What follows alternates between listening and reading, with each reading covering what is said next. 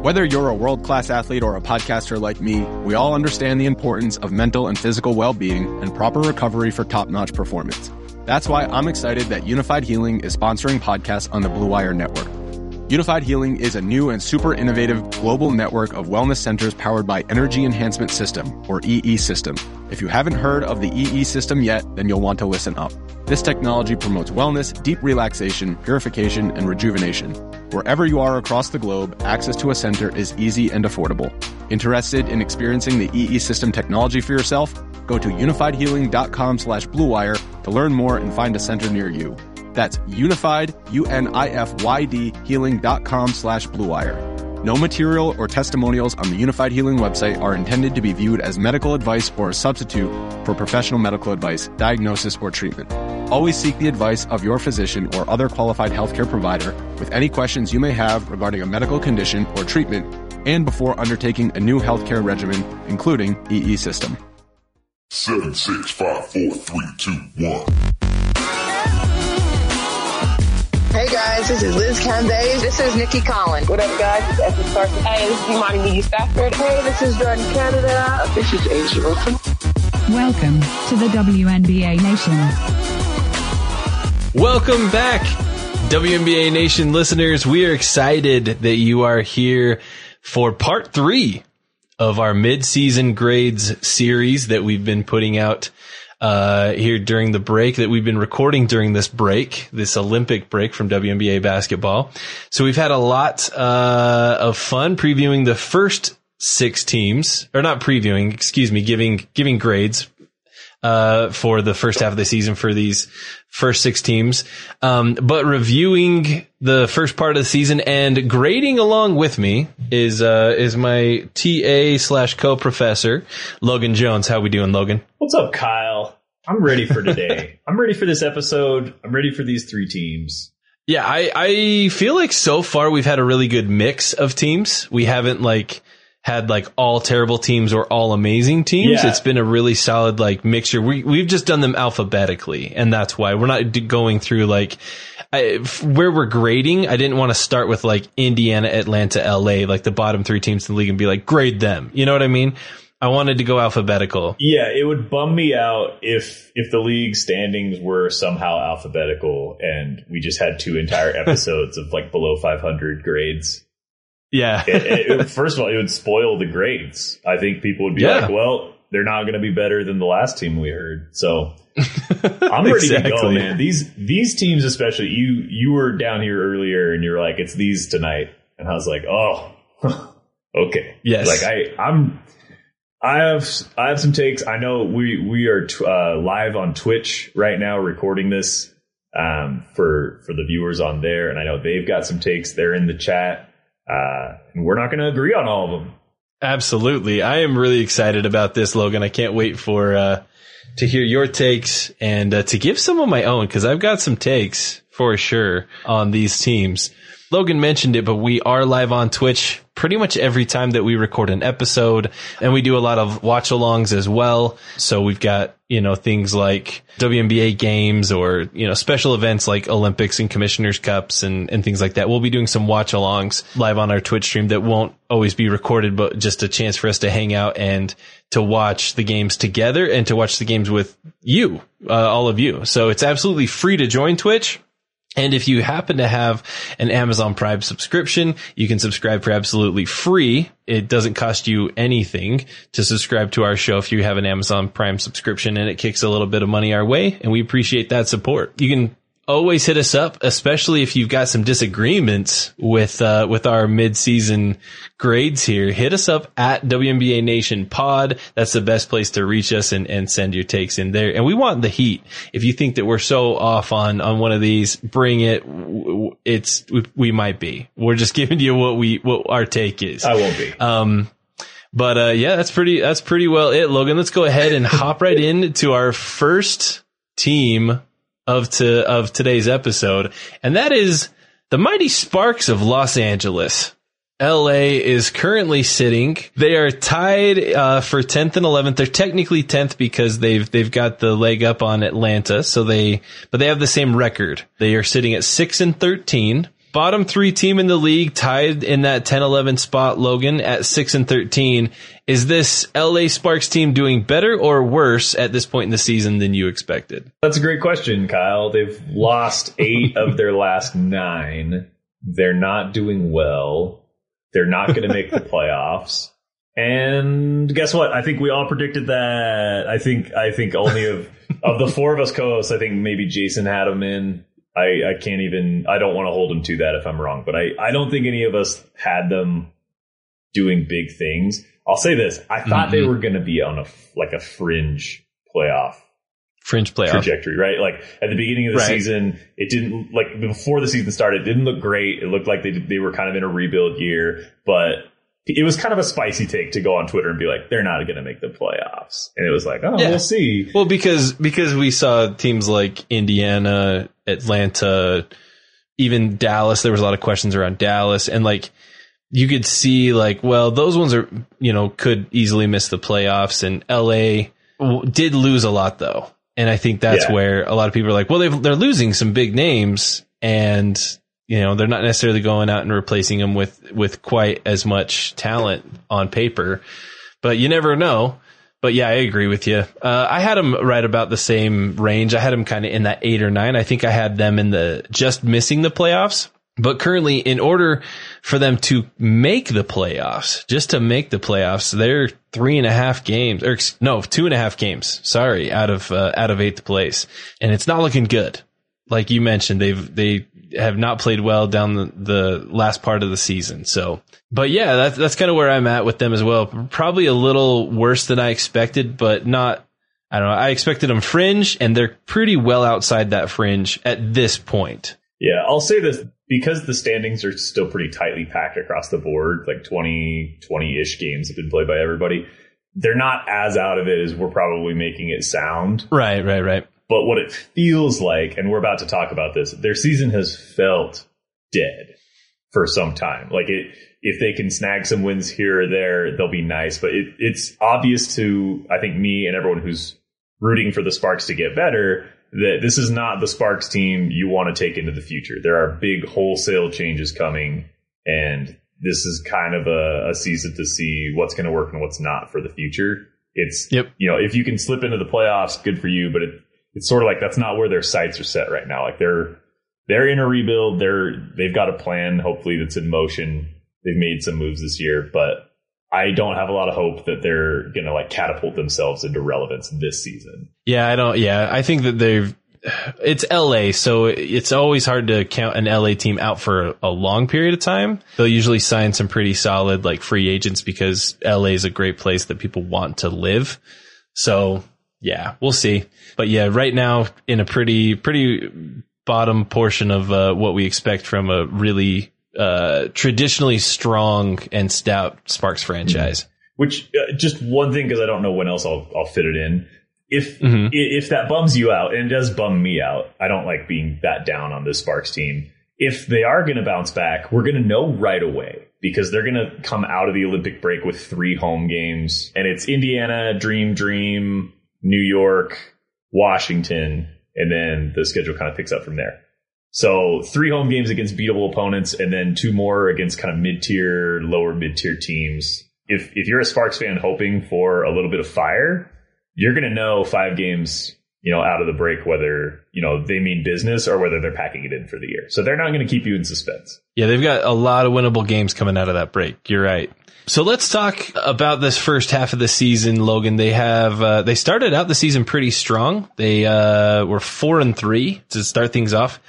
What was their best performance of the year so far? I was definitely really impressed with the story here is that they've got 3 wins against Chicago. Yes. Right, because they played Chicago early in the season. I'm not sure which one of those to take. That's where they lost Candace Parker too. So like that was like right. Those games, those were big deals. So I'm going to maybe go with a lower scoring one, because they are the lowest scoring team in the league, even behind Atlanta and Indiana. Mm-hmm. I'm going to take the 3rd win against Chicago, where they were at home, but Erica Wheeler had a huge game Saturday, June 5th against Chicago. They won 68-63. that's completed it's weird that they played them so many times early in the season and they don't play them the rest of the year, but it completed the 3-game sweep over a preseason favorite, like a contender. Yeah. And kind of was one of the big impetuses. I don't think that's a word. It was one of the big, things that launched Chicago into like panic mode until they finally, figured some things out and got Candace Parker back. So yeah, certainly they fulfill the revenge requirements after losing Candace Parker to her hometown of Chicago. They get those away wins at Chicago, including an overtime win. But I think the best win was the one where the Sky knew they were coming and knew that they really needed to get that win in order to balance some things out for their quickly spiraling season.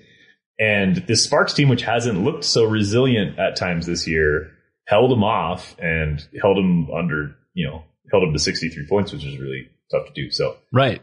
I'm going to say that's their best performance, even though I don't know if a low scoring output like that necessarily is, but it feels like it meant the most. And at the time they were 4-3, they were above 500.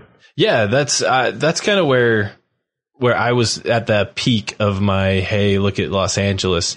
Honestly, it's hard because you look through, they haven't beaten like great teams. They've got the wins against Chicago, but that was when they were missing several players. It was early on Chicago that just didn't have it figured out. The rest of their wins are against like Indiana, Phoenix, and Washington. And Phoenix and Washington aren't like slouches, but they're not world beaters this season either. I would probably agree with you and say that third game in that streak. The only other one that could stand out is that they absolutely throttled Indiana. That's probably like it was their most convincing win by far. Mm-hmm. But I don't know. That was also at Indiana just looking their most Indianan. That's not a word either. They're just Hoosier. So, but yeah, it was bad. It was a rough game for Indiana and LA just took advantage of it. So, but I'd agree with you. I think that 3-game win streak is kind of the best performance if you could combine them all, capping it off with that last third game there. How about worst performance, Logan? This one's easy for me and it's probably closer to most crushing than it is worst. Mm-hmm. Because they played a really good game. In fact, it might have been Erica Wheeler's best game. But the loss to the New York Liberty on June 20th, 76-73, this has kind of been a trend with me as we do these midseason grades. It's not necessarily the biggest loss where they looked the worst and they looked incompetent and stuff like that. It was actually the game where they maybe played the best, but it had the biggest consequences because they weren't able to get it done. This is a game where New York went up pretty big by halftime. They were up 44-36, which in this game felt like a lot. At one point, they stretched that lead in the third quarter to 10. And then right at the end of the third, it's tied. And it looks like it's anybody's game. Back and forth, fourth quarter. Erica Wheeler makes a couple free throws. Nia Coffey's having a good game. By the way, I think Wheeler led in like every category. 20 points, 6 rebounds, 10 assists. It was one of those types of games for her. And then the New York Liberty behind Betnijah Laney just pulled it out right at the end. And that gave right. So instead of being 6-7 with a Mystics and Phoenix team up ahead on the schedule and maybe, flirting with 500 going into a tough stretch of the season, instead, they stumble some more and they lose their last 6 before the Olympic break to some pretty good teams. And now here we are talking about how their playoff hopes are really dim. And maybe that game changes some things for them if they were able to pull that out in a game that they came back from down 10 late in the game, should have won, didn't do it. Yeah, I think that's a big one for sure. That it was a winnable game that they just let slip away. For me, I hate to say this, it sounds cliche. It's their most recent game is their worst performance for me against Minnesota. Yeah. Now Minnesota's on a hot streak. Minnesota's won 7 straight. So like I get it. All right. So you've got a team that's like on a hot streak, meaning a team that's as cold as anyone in the entire league, that's on a 6-game losing streak and having lost 8 of their last 9. So I understand that you're mixing hot water and cold water here, but this is the eye test game for me. I watched this game. It just seemed like LA was just going through the motions. You ever see a team that just like kind of has just given up on the season? Yeah, uninspiring is the word that I would go with. Uninspiring is it's a great explanation for what I saw. Like, it just seemed meh. Like they were just trying to limp into this break. They were just trying to like, just get us to the break. Like we just don't want to even be here. And it was a home game that just looked, honestly, just looked terrible. And I didn't love that. So even there might be statistically worse performances, but that one for me is this eye test of like, you couldn't win a single game out of your last 6 to head into the break. Like, yeah, that's just rough. So that's kind of where I sit at. Logan, let's move into our player highlight portion. For each team, we take a chance to highlight a specific player on the team. Now, this could be for any reason that you're going to highlight this player. It could be that they're having an MVP season or a great rookie year, or maybe they've come back off an injury. It could be, hey, I actually really like this one play that they had at some point. Like, it doesn't matter. As far as players that you're going to highlight, I'm going to go ahead and go first, and feel free if you had this player as well, like to just hop on here. I'm going to give a shout out to Brittany Sykes. Yeah. Brittany Sykes. Defensive specialist. Yes. LA is a different team defensively when Sykes is on the floor. Doesn't put up crazy amount of points. You know, she gets some buckets though, but she gets a lot of minutes, and it's for her defense, not necessarily for what she does on offense. Really, really strong defensive player, leads the team in steals per game, and actually, and is pulling down half a block per game as well. Like she's really strong, and I feel like Alicia Gray and Brittany Sykes had this kind of like race for rookie of the year back in 2017, and Sykes, I felt like just kind of disappeared a little bit, but I really like what she does in LA. I think that she is better than she gets credit for, and I think that if the right eyes are watching, Brittany Sykes is going to be just fine with a future in this league. And so she's someone that we haven't talked about a ton on the pod as of late, but I think well deserved of a shout out here. Logan, who's your player highlight for LA? Yeah, Brittany Sykes is a great example of a player that I like badly. Like, I don't want to build my team around, but I want to use her to build up my stars. I want her on my team. Yes. I was kind of leaning towards Nia Coffey because I think she's having the best year of her career, but she's not totally broken out for me just yet. I think her time is still coming. So I'll go with the easy answer, which is Erica Wheeler. Having the best year of her career. She got out to LA. She got paid to be a star. She's doing it. She's basically just doing what she's always been capable of doing, just at scale. You know, she played a lot of minutes her last year in Indiana, took the bubble year off. Now she's getting 14 a game in LA. It's not a very good team, which overshadows, as we talked about Indiana stars this way too. It really overshadows the fact that she is so skilled and she is being paid to kind of be the one there to handle the ball and score in crunch time. They just haven't been in a lot of opportunities for her to show that off. Yeah. But Wheeler's one of the favorites on the show. I always, if I'm watching a Sparks game, a lot of my enjoyment is going to come from watching her. So I just wanted to highlight her here because I'm not going to give him a good grade. This is where you're like, this is you offering the olive branch before just like stabbing him in the back. Yeah, if you're a Sparks fan, there's so many reasons to be excited about the future and so many reasons to not be thrilled about what's happening now. Right. I like it. I like it. So let's go ahead and get to that portion. Logan, I'm going to allow you an opportunity to give the first midseason grade. They're 6-13. They're not as close to being in the playoff hunt as I thought. They do have some easy games coming up, but then a lot against Connecticut, another against Seattle, Minnesota. The outlook isn't good. I think they caught Chicago at like the best possible time they could have caught a floundering Chicago team. Without that, they'd be down with the Indiana Fever. Yes. Yeah. I'm glad you said that. They aren't, but that's what it feels like. Is it kind of they're not fluky. Like they swept them in 3 games, but I'm going to give them a D- because you guys convinced me on the last show that that's somehow more merciful than an F, even though to me, they're basically the same thing. It means you're not passing the class and it's going to tank your GPA and you're going to be mad about it. But I'll go ahead and I'll elevate them out of the F range just because they did get those wins against Chicago, however they may have come, and that counts for something. I'm so unimpressed with LA. I'm completely unimpressed with LA. They aren't the dumpster fire that Atlanta has been early on in the season. But I actually think that sometimes, like Atlanta, as rough as things have gone, sometimes you just got to go through that kind of stuff to really, kind of unify up and figure out who you are as a team. LA, I don't feel like is doing that. I feel like LA has every opportunity to be the best team like year after year in the WNBA. And they just look so uninspired and uninterested in the game of basketball. I know our Twitch chat was a lot nicer to the LA Sparks than you and I both are, but I'm actually going to go with an F for LA. Give them an F. I think I'm really, really down on them right now. And yeah, we'll see if they can turn something around in the second half of the year. But I think it's exactly what you said. Basically, if it wasn't for this really off Chicago team that's now looking a lot better, like if they wouldn't have snagged those W's, they are not looking good.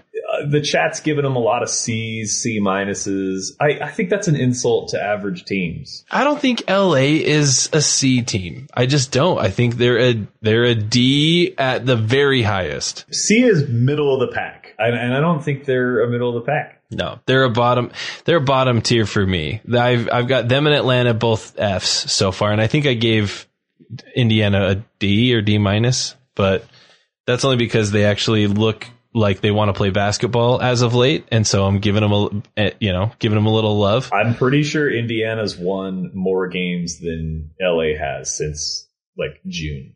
Oh, for sure. Yeah, I'm failing the LA Sparks, so there you have it.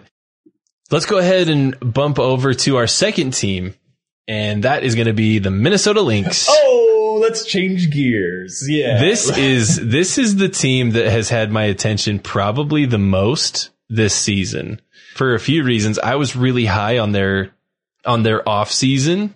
So I'm really excited to talk some Minnesota Lynx basketball with you right now. Minnesota sitting currently in 4th place with a record of 12-7. They are a game and a half out of 3rd place. They're only 2 games out of a double bye scenario, creeping up in those top 2 seats. And they are currently on a 7-game winning streak.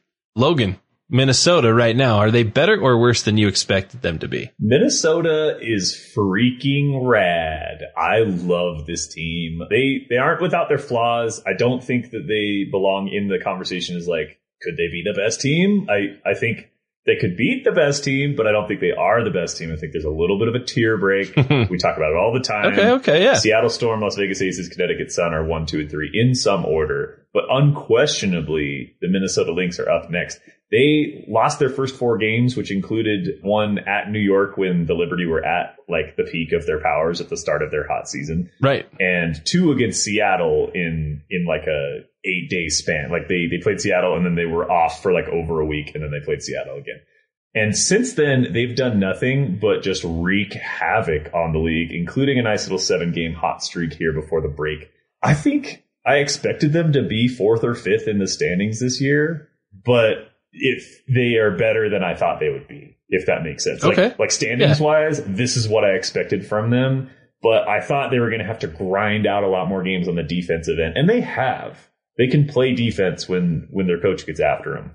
But considering they didn't have Navisa Collier for some of these games, they've had a tough schedule. They've bounced back from some early adversity. They've got some nice wins on their resume, which we'll talk about in a minute. I think they're doing a little bit better than I expected. Yeah, here's where I'm in a pickle with this answer here, because my prediction, like, is your preseason prediction your expectation? Does that make sense? Because that's kind of the bar that we've set for the rest of these teams is, well, I predicted them to be about here, so that's where I expected them. And so that being said, I have to be true to myself, and I had Minnesota as the number 2 seed behind Las Vegas. So that, if that was my expectation, they're a little below.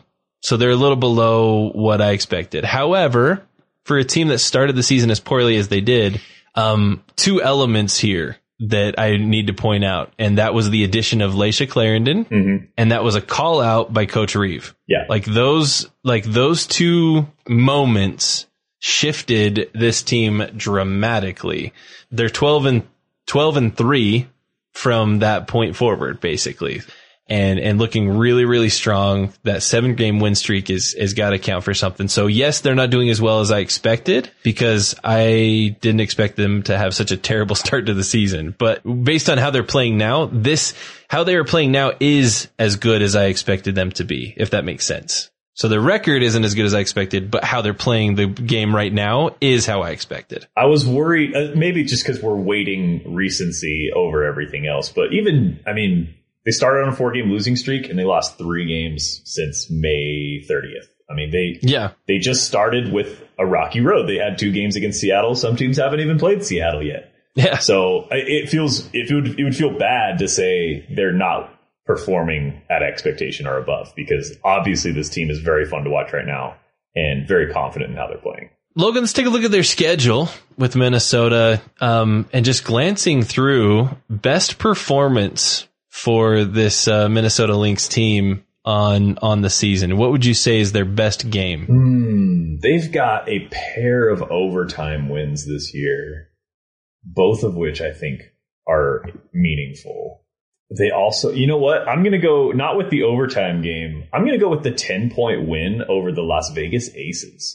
That's what I was thinking you were going to go with, because that's got my eye too. And it's really recent, and it feels almost like, hey, you battled them to the death at home in Minnesota to a 1-point overtime victory, and then 2 weeks later, you kind of took it to them. It wasn't a 90-89 game. You held them under 70 points. You won by 10. Clarendon had a freaking awesome game, and you played them on the road. And that's sort of, of the top 3 teams, we've talked about this a little bit, but maybe we need to analyze it a little bit more. Okay. I think Vegas actually has more cracks in the armor than Connecticut and Seattle. And that's tough, because we always have tiered out those top 3 as being like, you know, the champion's probably going to be one of those 3. But Minnesota having these wins over Vegas really makes me question that. And I know Connecticut's got a win or 2 against Vegas as well. So it makes me wonder if Minnesota could climb to number 3 by the end of the year and kind of shift its odds and maybe play a different opponent than we would be expecting in the playoffs. They're still going to get a bye. I think they're not a lock by any means, but I would very much expect this team to avoid the single elimination rounds, particularly because they play Indiana 3 times and Washington at the very end of their season. So they're going to be able to pad those wins a little bit when other teams are kind of scrambling against better competition. Right. Yeah, I think I'm going to go with that Vegas, not the overtime win, but the Vegas win right before the break. Felt like a little bit of a statement and really emphasized, hey, not only are we on a hot streak, but we're doing it against the best the league has to offer. Yeah. I think that's my pick number 1. If I had to take a second one just for the sake of discussion here, I'd also go that Connecticut victory that was their first W of the season. Yeah. Having wins against Connecticut and Las Vegas are huge. So I would also say that 10-point Vegas win, but getting that victory early on against Connecticut, and we've seen how well Connecticut has played so far this season, that kind of woke Minnesota up a little bit, and that was a big kind of a shifting point for them moving forward. And we've already mentioned that. Yeah, I mean, Clarendon went off for 12 points that game, looked really, really strong. That was a huge win for Minnesota. So I'm going to also give that one a shout out. Now, worst performance, Logan, I'll let you go first on this one as well. Worst performance, obviously you have a couple tough games at the beginning of the year, but losing to Seattle is never really something to hang your head about. Mm-hmm. I think it's a little troublesome. They got smacked at Dallas. Yes, that's the other one. That's what I'm looking at. You know, they lost pretty sizably to Chicago as well after Chicago had kind of found themselves. But that Dallas game really sticks out because without it, it's 10 straight wins and losses pretty much just to good teams, or at least teams playing real hot. But they beat Dallas pretty handily, and then the league is doing this a lot this year where you're playing two games in 3 or 4 days at the same location against the same team. So they get to know you a little bit. You make some adjustments. I don't know what Dallas adjusted, but they went from losing by 12 to Minnesota to beating them by 18, really just running away with it. So that's sort of the crack in Minnesota's armor, is they've had offense in pretty much every game this year, but defensively, sometimes they bring it and sometimes they just don't have the intensity on the defensive end of the floor. They don't get out on perimeter shooters all the time. And it's frustrating to Coach Reeve, and she called that out pretty strongly after that Dallas game. sparking the winning streak that came after. That for sure got me thinking. That's the one that I would pick as well, is that big loss to Dallas. You and I were very close to going to that. Yes. That's the one that you and I were like, hey, should we just leave like in 2 days and just go to go to Dallas? So we almost pulled the trigger for that one. And then I ended up heading out to when Dallas played Chicago like the next week. So but yeah, that actually would have been a really interesting game to go to, because I really do think that that's when Minnesota's playing really well, to go in and just get smoked by Dallas was rough. Logan, who's your player highlight? Boy, I like everybody on this team, but I think Syl is having an underrated season. Yeah, I think I know the player that you're going to talk about, and so I'm not going to take her. Okay, but Sylvia, I really like Sylvia Fowles. The talk of the town for a year has been Bree Stewart and Asia Wilson. Deserved. And the new kind of, what's funny is the new hotness this year, at least the new discussion amongst the media and the players, is Jonquel Jones with the Connecticut Sun and Tina Charles with the Washington Mystics. And what nobody's really talking about is Minnesota has thrown their hat in the ring as a contender by beating Vegas a handful of times and having some big games coming up. And nobody's really talking about like, oh yeah, Sylvia Fowles can also beat you in a series. I don't think it's possible for this to happen, because it would be like they would end up on opposite ends of the bracket, which sucks, because I really want to see a semifinal series between Vegas and Minnesota. But the way the standings are shaping up right now, like that would be really hard. But Vegas would have to climb to number 1 or drop to 4, or Minnesota would have to do one of those things, or they would have to end up 2 and 3, which would mean Connecticut or Seattle falls apart a little bit.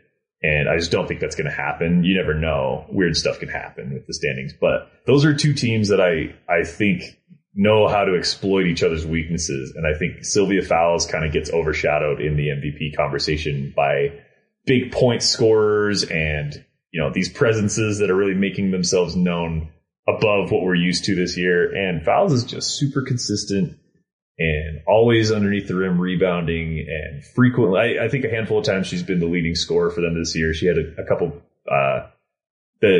what kicked off the winning streak was big back-to-back Fowles games, 26 and 19 against Atlanta, 30 and 14 against Vegas in that overtime game. Yeah, I think she deserves a little bit more of a shout out. I think plenty of W people know who she is and appreciate her talent. I don't think she's underrated in that way. But like we get pretty used to when players are great consistently, instead of being like, wow, that's so incredible that you are consistently that great. There's like 8 players on this team that I want to shout out. This is such a fun. I love this team. This is an absolute blast of a Minnesota Lynx squad. I absolutely love this team. A couple obviously came to mind really quick. Layshia Clarendon, already mentioned Layshia a couple times. Damiris Dantas, that's like Damiris has had an absolutely really, really solid season for Minnesota. But I think the one I will shout out is Kayla McBride, McBuckets, because she's leading the league in free throw percentage. And anytime you can do that, that just shows that you are dialed in a mental space. Like free throws they're not a major like issue mechanically and physically. It's a mental capacity to be able to just do the same thing over and over and over. And McBuckets is doing that, currently sitting at 96.3% from the free throw line. In second place is Ari McDonald at 94.1. So she's 2.2 percentage points higher than the second place shooter. That's just, it's really, really impressive. So that's my shout out to K-Mac there. You went first on the midseason grade, and you're kind of going first a lot tonight because I'm kind of the quote unquote like host of tonight. And so I keep kicking it to you, but I'll go first on this one. I'll take a little pressure off. Minnesota right now to me is sitting at a solid B. Yep. Yeah. And it's because they started out the season at like a D range. Like early season, it was D. But they put in the work and they've climbed to a B. The reason I'm giving them a B right now is because the work's not finished, y'all. Okay, you still have some work to do. You still got to climb up. And if you're going to be that, second best team in the league like I was predicting / expecting, you've got some more work to do. So this is a B with a lot of like expectations on the other side of it, saying like, you're a B right now, but you're an A student, and I know that the first week or two of the semester were really rough on you. So you've gotten up to a B. I know you can pull an A. So that's where I've got Minnesota. What do you got, Minnesota? Yeah, this might be the easiest grade I've given since we started doing these. It's easily a B. Okay, we're in agreement. Okay. There's some unfulfilled potential. There's points that they left on the board. They didn't show their work at the beginning of the season, and it led to some problems. But they've been on the right trajectory. Here's the problem: their midterm is coming up August 17th because they come back. They get a game against the New York Liberty, which isn't a gimme by any means, but it is at home. And then they go on a road trip where they play 3 games in 5 days at Connecticut twice and at Chicago, and then return home against Seattle. That's big. I mean, I mentioned earlier that they've got some softies at the end of their year where they play Indiana 3 times in a row, and they play the Mystics, who at that point might not have anything to play for. So maybe you get a couple of those games back at the end of the year, and as I said earlier, pad some wins, but you better not come out rusty. I mean, here's the break might end up hurting Minnesota more than any other team, because the way they were playing before the break, I would have believed they could have gone into Connecticut, won a couple of those games. They did beat Connecticut earlier in the season in overtime. Right. And if they split that and then they go and get, some revenge over Chicago because they lost to Chicago pretty big, that's how they were playing. Like the intensity on the defensive end, the offensive prowess, everybody was clicking. The problem is you get one game coming out of this month and a half long gap, and then you're thrown into this furnace of Connecticut, Chicago, Seattle. And this Lynx team's problem all year has been inconsistency with their intensity. And so if they're getting smacked on that road trip and they come home kind of limping like 0-3, and then they've got to greet Seattle and then another game against New York, like it could easily spiral their season into, you're going to be in the playoffs, but you're going to have to earn it. You're going to play single elimination games against dangerous teams. You're going to be susceptible to some bad things happening if you don't run a tight ship and handle your business right out of the break. So like I'm giving a B, but as the professor, I'm warning you, like there are some big points assignments coming up that you need to ace. Like study up, make it happen. And then at the end of the year, the final is no big deal because you've already taken care of the hard part. I really like Minnesota's second half schedule. Yeah, they've got 3 games against Indiana still to go, 2 against Washington, 2 against New York, another game against Los Angeles. This is a really solid back end of the season. So I think that Minnesota could be in a really good position. They have to survive that road trip. If they go 0-3 and then face Seattle on ESPN, I'm going to be like, ooh. Yeah, exactly. Going Connecticut, Chicago, all on the road, and then coming home to Seattle. That could be really, really rough. They got to get probably, I would say 2 of those games.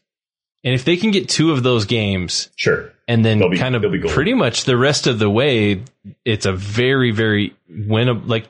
Like basically after that Seattle game, they could win out. No, they do have 1 game against the Aces, but other than that, they could win out the rest of those games. Yeah, and Vegas might want some revenge, and it's at home. It's there in Vegas, but they're not as scared as about Vegas, especially because they're playing better and they're collecting some wins before that game.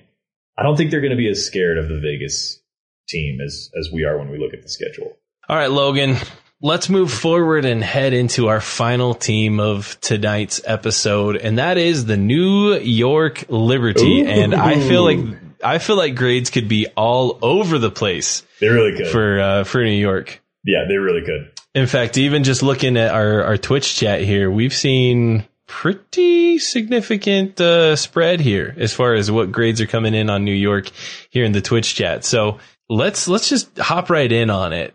New York is currently sitting right in the middle of the pack. They're 6th in the league. Their record is 10-11. And yeah, they're on a 2-game losing streak heading into the break, but they're 10-11, 6th place overall. Logan, is that better or worse than you expected? Oh, it's better. It is better. Let me tell you, it's really hard to give like an emotion-free grade of this Liberty team. Yeah. Because if you look at the numbers unemotionally, I'm making up a lot of bad words tonight. That's not one either. Unemotionally? Like 10 and 11, if the Las Vegas Aces were 10 and 11 in the 6th seed, we'd be like, F. Like, they are having a bad season, but expectations is huge. Well, because they were the 1 seed last year and New York was the 12 seed. Yeah, like think about if we were sitting at the All-Star, like the middle of next season, talking about the 10 and 11 Indiana Fever. Wouldn't we be like, yeah. We'd be pretty amped. That's what I'm talking about. Like, we'd be stoked. That's where this Liberty team was last year. They were bad. And they made huge changes. They are a different team. They look like a different team. They changed their threads. They changed their attitude. They changed their coach. Everything is better and different and cooler and more fun. And and honestly, like, yeah, I don't think, did I have them in the playoffs? I think I might have had them in the 8th seed, but I definitely didn't have them as high as the 6th seed. So I think they've exceeded expectations more universally than any team this season. I would probably tend to agree with you there. I think they've exceeded expectations. That's a good way to put it. They've exceeded expectations in a positive manner, probably even more so than Connecticut. Yeah. Connecticut was great last year. I thought if you said New York was going to finish in the top half of the league or Connecticut was going to be top 3, which was more believable, I would have said Connecticut top 3 is more believable. Yes. That being said, both of these teams have been really impressive this season. So I'd agree. I had them as a fringe. I actually had them squeaking into the playoffs ahead of LA. So I had them at 8, and they're currently technically only half a game ahead of the 8th place Washington Mystics. So they're not like significantly like better, but they're also half a game out of 5th place and being, the best seed of that first round in the playoffs, which would be crazy to me. So, definitely better than I expected. Let's take a look at best performances. I'll take this one first. Best performances for New York, as you look at it, going through here.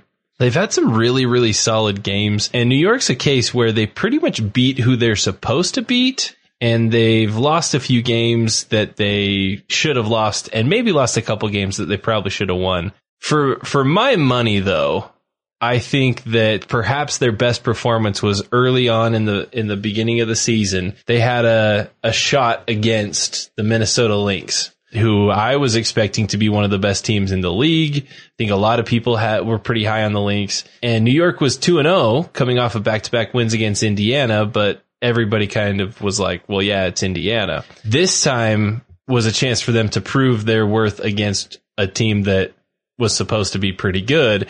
And they had a double-digit victory over the Lynx in that 3rd game of the season. That was a really impressive moment for me where I was like, oh, like New York's for real. Like they're going to bring it. So that's the one that stands out to me. Logan, how about you? What was the best performance for the Liberty so far this season? It's really tough to pick one. I think I'll go the 85-83 win at Phoenix. Obviously, they started the season 5-1, and that's sort of colored our perception of this team since then. And every win on their schedule since then almost feels a little bit like they've been coming up for air. Like, all right, like we've lost 2 or 3 in a row. They lost 3, they lost 2, they lost 2. Like they go on these little like back-to-back losses, but then they come up and they're like, all right, but we're going to stop the backslide here. Right. And Phoenix was one of those where, they lost a tough overtime one to Atlanta, and then 2 better teams, Las Vegas and Connecticut, beat them. And it was like, all right, you have to get that Phoenix game because then you've got 2 more against Vegas, which they did end up losing by almost identical scores. And it's like that's a must-win game for them. Lainey went out and did it. She led her team in every category, 23-10. Being Phoenix, they obviously battled back in the second half, so it was a close game. And up until that point, to your point, the Liberty pretty much just beat bad teams and lost to good teams. But I'd consider the Phoenix Mercury that they should have been in a position to be a superior team to New York this year. And instead, you got some Betnijah Laney heroics at the end of the game to put them up 4 or 5. And then Skylar Diggins-Smith, I think, made some free throws at the end to make it closer. But down the stretch, it was Laney. And it was kind of this, the 5-1 start cemented Laney as like an early like darling of the season. But this felt like all right, now they're facing some serious adversity and they're gutting out some important wins. Because without that one, it would have ended up being a 6-game losing streak. It would have really, it would have felt like it eroded all of the good work they had done early in the season. And so it kept them afloat just enough. And then the wins they've had the rest of the way have kept them afloat just enough that here we are talking about them as like, hey, like, this team won 2 games last season. They might make the playoffs this year if they're not careful. Like they've got some tough games down the stretch for sure. Probably the worst exit of the break that you could ask for in terms of coming out. And again, maybe Minnesota's been sitting and they're rusty, but Minnesota, Seattle is really difficult. But we'll see. So speaking of, Logan, what is their worst performance on the season thus far? Worst performance on the year? Well, to me, it's obvious. Are you thinking the loss to Washington? No, I think it's the loss to Indiana on the 9th. Oh, you know what? I kind of spaced that one. Yeah. because I was so psyched for Indiana, and New York is like, right, in my mind, they're still a bottom tier team, even though they're the 6th seed right now, that it was kind of more about Indiana winning than New York failing. But you're right. Losing to Indiana is kind of inexcusable. They lost by 29 to the Washington Mystics at the start of the year, and it was the only blemish on their early record. Mm-hmm. That one felt bad because like Laney was still scoring 20 a game. That streak was still going, but it was like, get that win. But you're right. The worst performance, yeah, you get held under 70 by the Fever. Yeah, you lose by 13 against the worst team in the league. That's a hard pill to swallow. Yeah, your assist leader is Betnijah Laney with 4, so nobody's moving the ball. Nobody's scoring off of the offense. It's all just like disconnected. Yeah, that was an ugly one for sure. Let's go to the player highlight that you want to give for New York. For me, it's one that we've talked about already. Our midseason awards for me, it's Michaela Onyenwere. Yeah, like absolutely doing everything that you could expect a rookie to do in their first 21 games. There's only 3 players on this New York squad that have started all 21 games. And that's Sammy Whitcomb, Betnijah Laney, and Onyenwere. Like, that's a really, really solid group to be a part of. So I really love what we're seeing. Almost 10 points a game. Just a shout out to who I think is the runaway favorite for Rookie of the Year right now. So we already mentioned her again in a previous episode, but I got to give some love again here. So Logan, how about you? Who's your player highlight you want to give for New York? Oh, there's a lot of players I really like on this team, but I'll tell you who I'm just in love with, and it's DiDi Richards. Man, ever since her March Madness run, I've just kind of kept an eye on her because she just has it. Like in the talent industry when they're like, I don't know what it is, but like you just have it. Like I just know you're going to be great. And so obviously there's players like Sammy and Sabrina who's having like at this point probably an underrated year because people have kind of like been like, oh, well, she's not a superstar. They're expecting triple doubles. Yeah. But I keep an eye on her, and it's because she does things defensively, which a lot of people are just like, I don't care. And it's hard to stat out defense. And so like people don't realize when you're playing dominant on ball defense that like it matters. But like, I think she's a major piece of that team moving forward. And that's like an incredible get because if you think about all the acquisitions they made, like, okay, we get Sabrina back from the ankle. Like that was kind of a no-brainer draft pick. We had the number 1 pick the right year. Good for us. But they could have not wasted it. They could have taken a long time to rebuild around her. Instead, they go out and they get Laney in the offseason, which I think, aside from Candace Parker, was the most, even with Candace Parker, maybe the most impactful in the long run move that anybody made.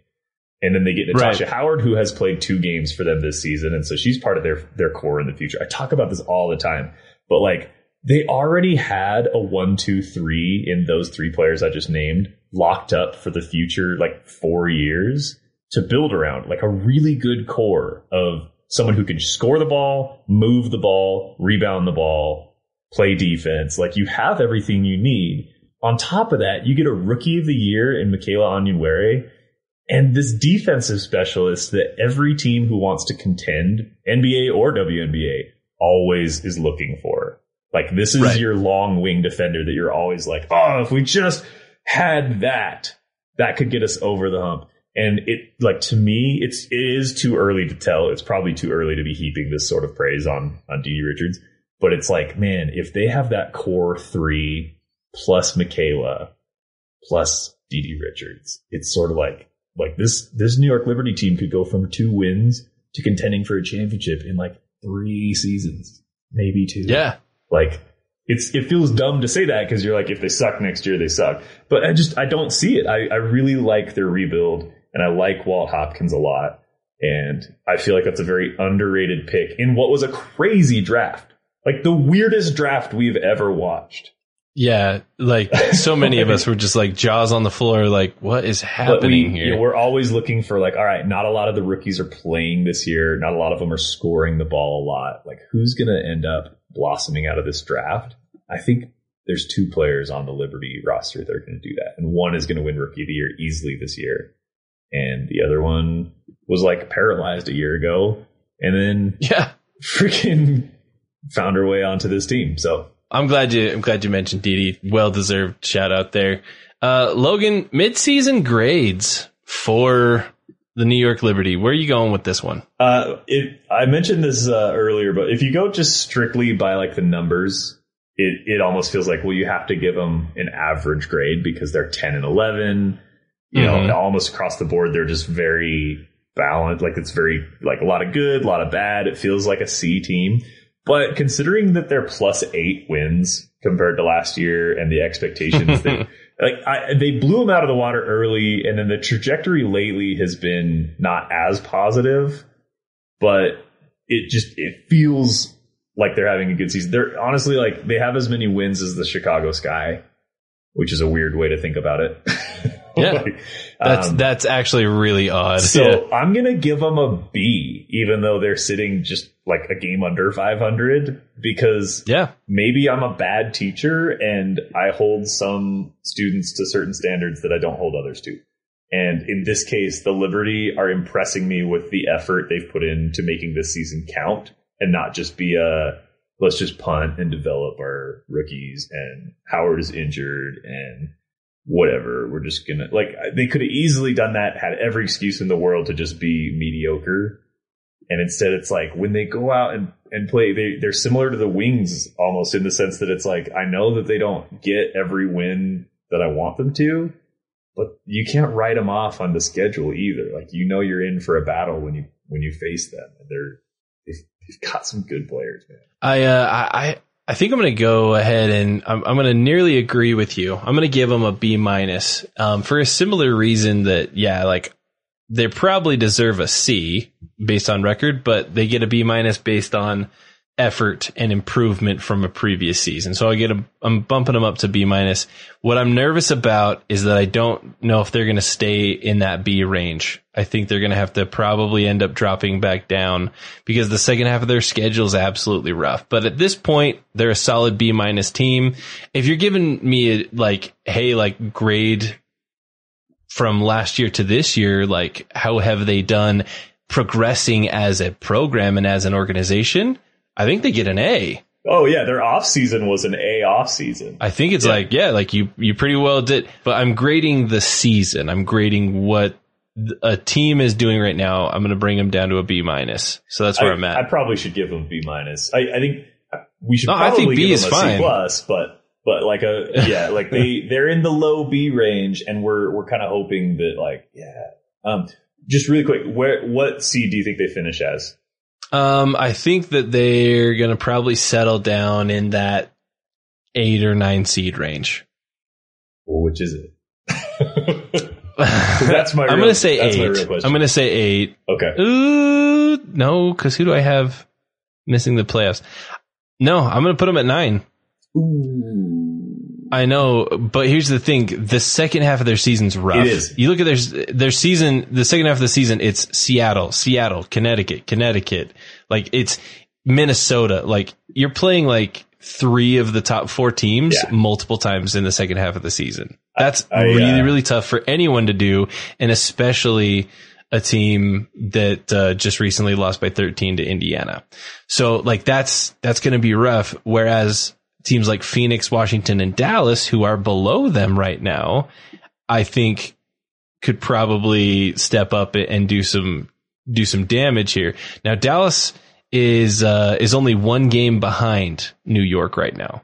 So for New York to slip from 6 to 9 is not like super. It's literally they lose a game, Dallas wins a game, right? Or the other three teams win a game. It's not that hard. So I'm not predicting like a catastrophic fall from grace. I'm saying they lose one like game, like progress, and they're automatically out of the playoffs. And so don't come at me, New York fans, and be like, what do you think we suck? No, it's just that close in these teams. And I feel like Phoenix, Washington, and Dallas all probably look right now like they could make that jump up.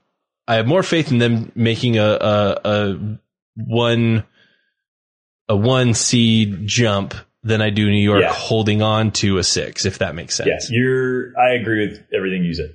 I think they've got the tougher schedule. They do play Dallas towards the very end of the year, which could be a very fun and very impactful game. But to me, through sheer power of optimism, I really want to say that the Liberty are going to get that last spot in. They're going to be the 8th seed, and I want them to. But I'm looking at the schedules, and I'm thinking about Dallas this year, like playing spoiler in the playoffs, and it just kind of feels right because that's the type of team they are. Like, I can absolutely see the Wings getting in as the 8th seed and then beating someone they're not supposed to and getting themselves into a series. I have a hard time seeing the Liberty being that team this year. I'll put it this way. Every game is winnable. That's why we play them. I only see one game, maybe two, that they would be the favorite in the rest of this season. And that's against LA for sure. I think they're going to be the favorites against LA. But Dallas and Washington and Phoenix, I think if I'm Las Vegas and I'm setting Las Vegas betting odds, I'm probably putting money on those other three teams at this point in time. Yeah. We'll have to keep an eye on both of those teams kind of in concert as the season kicks back up again. Because if Dallas loses even one game that they shouldn't, they play Indiana, Washington, Atlanta. Yeah. If they lose any of those that I think they're going to win, suddenly it's that September 11th face-off is going to be everything. Like it's probably going to make the difference. Or if New York wins a couple games that they probably shouldn't. Yeah. Then that game becomes very, very, and honestly, that doesn't have to be Dallas. That scenario could be Washington last game of the season. Yeah. That really could be just for the record, I don't think I have a preference between who gets in and who doesn't. I think Dallas in the playoffs is very fun and potential spoiler, as I mentioned. And I think the Liberty getting into the playoffs, like there was so much energy around the Liberty and New York basketball fans when they started the season 5-1 that I think a playoff appearance would go a long way for the WNBA and be very fun also, no matter who the matchup is. So I'm not pulling for one or the other here. It kind of makes me sick already that even though it's a month away, one of those two teams is going to be, a game behind. They're going to find themselves like regretting one loss, and it's going to make the difference. Logan, there's our episode. There's our prediction. So hit us up on Twitter again at WNBA Nation Pod. That's where you can let us know where your takes are. But speaking of takes, somebody had a take about our podcast the other day and left us a 5-star review. 5-star reviews. Huge shout out to Justin of Elia. I think that's how that's pronounced. The title of this 5-star review is Fun Over Expectation, which I absolutely, which is a shout out to another one of our just recent episodes. So it reads, during college, I followed the WNBA during its first 2 or 3 seasons and became a big fan of the unstoppable Cynthia Cooper. Then life took over and I lost track of the game. At the start of the 2021 season, with my 9-year-old daughter at my side, I vowed to find a team and follow professional women's basketball anew. After listening to your preseason podcast, I took a flyer on the Liberty. The result, I haven't been this excited about any team in any sport since I was a teenager. Not since Don Mattingly retired over 25 years ago has a player entered my sports fan heart like Betnijah Laney. Thank you all for helping to shepherd this newfound joy into my life. The fun over expectation quotient couldn't be higher. Justin. Spectacular. That's a good review right there. That's a great review. That's a S tier review right there. I'm just saying. Because what I love about it is it helps us to get to know this. It helps us to get to know this Justin person a little bit better. And Justin, your story is really, really similar to ours. I think all of us caught that WNBA wave kind of early on and paid attention and just kind of fell out of it for a while until we had a chance to go to a game about 4 years ago now. And boom, here we are covering it. And it's literally one of them. My wife and kids, aside, it's one of the most important things in my life. I absolutely love the league and everything about it. So Justin, thank you for that 5-star review. For those of you listening, if any of you have an opportunity to just take 2 seconds and scroll onto our show and click that 5-star review. If you're on Apple Podcasts, hit subscribe if you haven't already, wherever you happen to be listening. But thank you. We read all of our 5-star reviews out loud on episodes. So there you have it. Absolutely love that. And Logan, it's been a great episode. I've had a blast talking about LA, Minnesota, and New York with you. Anything that you need to leave with our listeners before we sign off? Just happy for Team USA. I don't know when you're going to be listening to this episode. We're going to have a whole episode where we talk about reactions and Commissioner's Cup and more current stuff. But we just wanted to get that shout out here so that no matter when you're listening to it, you remember Team USA basketball is awesome. So good for them getting it done. And holy crap, we got 3 more of these to go, and then we're going to be back into kind of the final. It's weird because there's 10 to 12 games left, but it's the final leg of the season and then playoff time. Yeah. So get ready. When it's playoff time, our content starts coming out of our ears. There's so many things to talk about. There's every matchup, every series. It's all good. So we're man, I keep thinking oh yeah, at the end of August when the season ends, as if it wasn't currently a week into August. I don't know. Yeah, we're a month away from the end of the season right now. Yeah, nuts. just a hair over a month away. So actually, by the time this goes out, I'm forgetting this is going to come out after we're recording it. We are about a month away. So here we go. But Logan, thanks for being on with me tonight. Absolute blast. And thanks to each of you who listened. And for WNBA Nation, I'm Kyle Haywood. I'm Logan Jones. And we got you next time.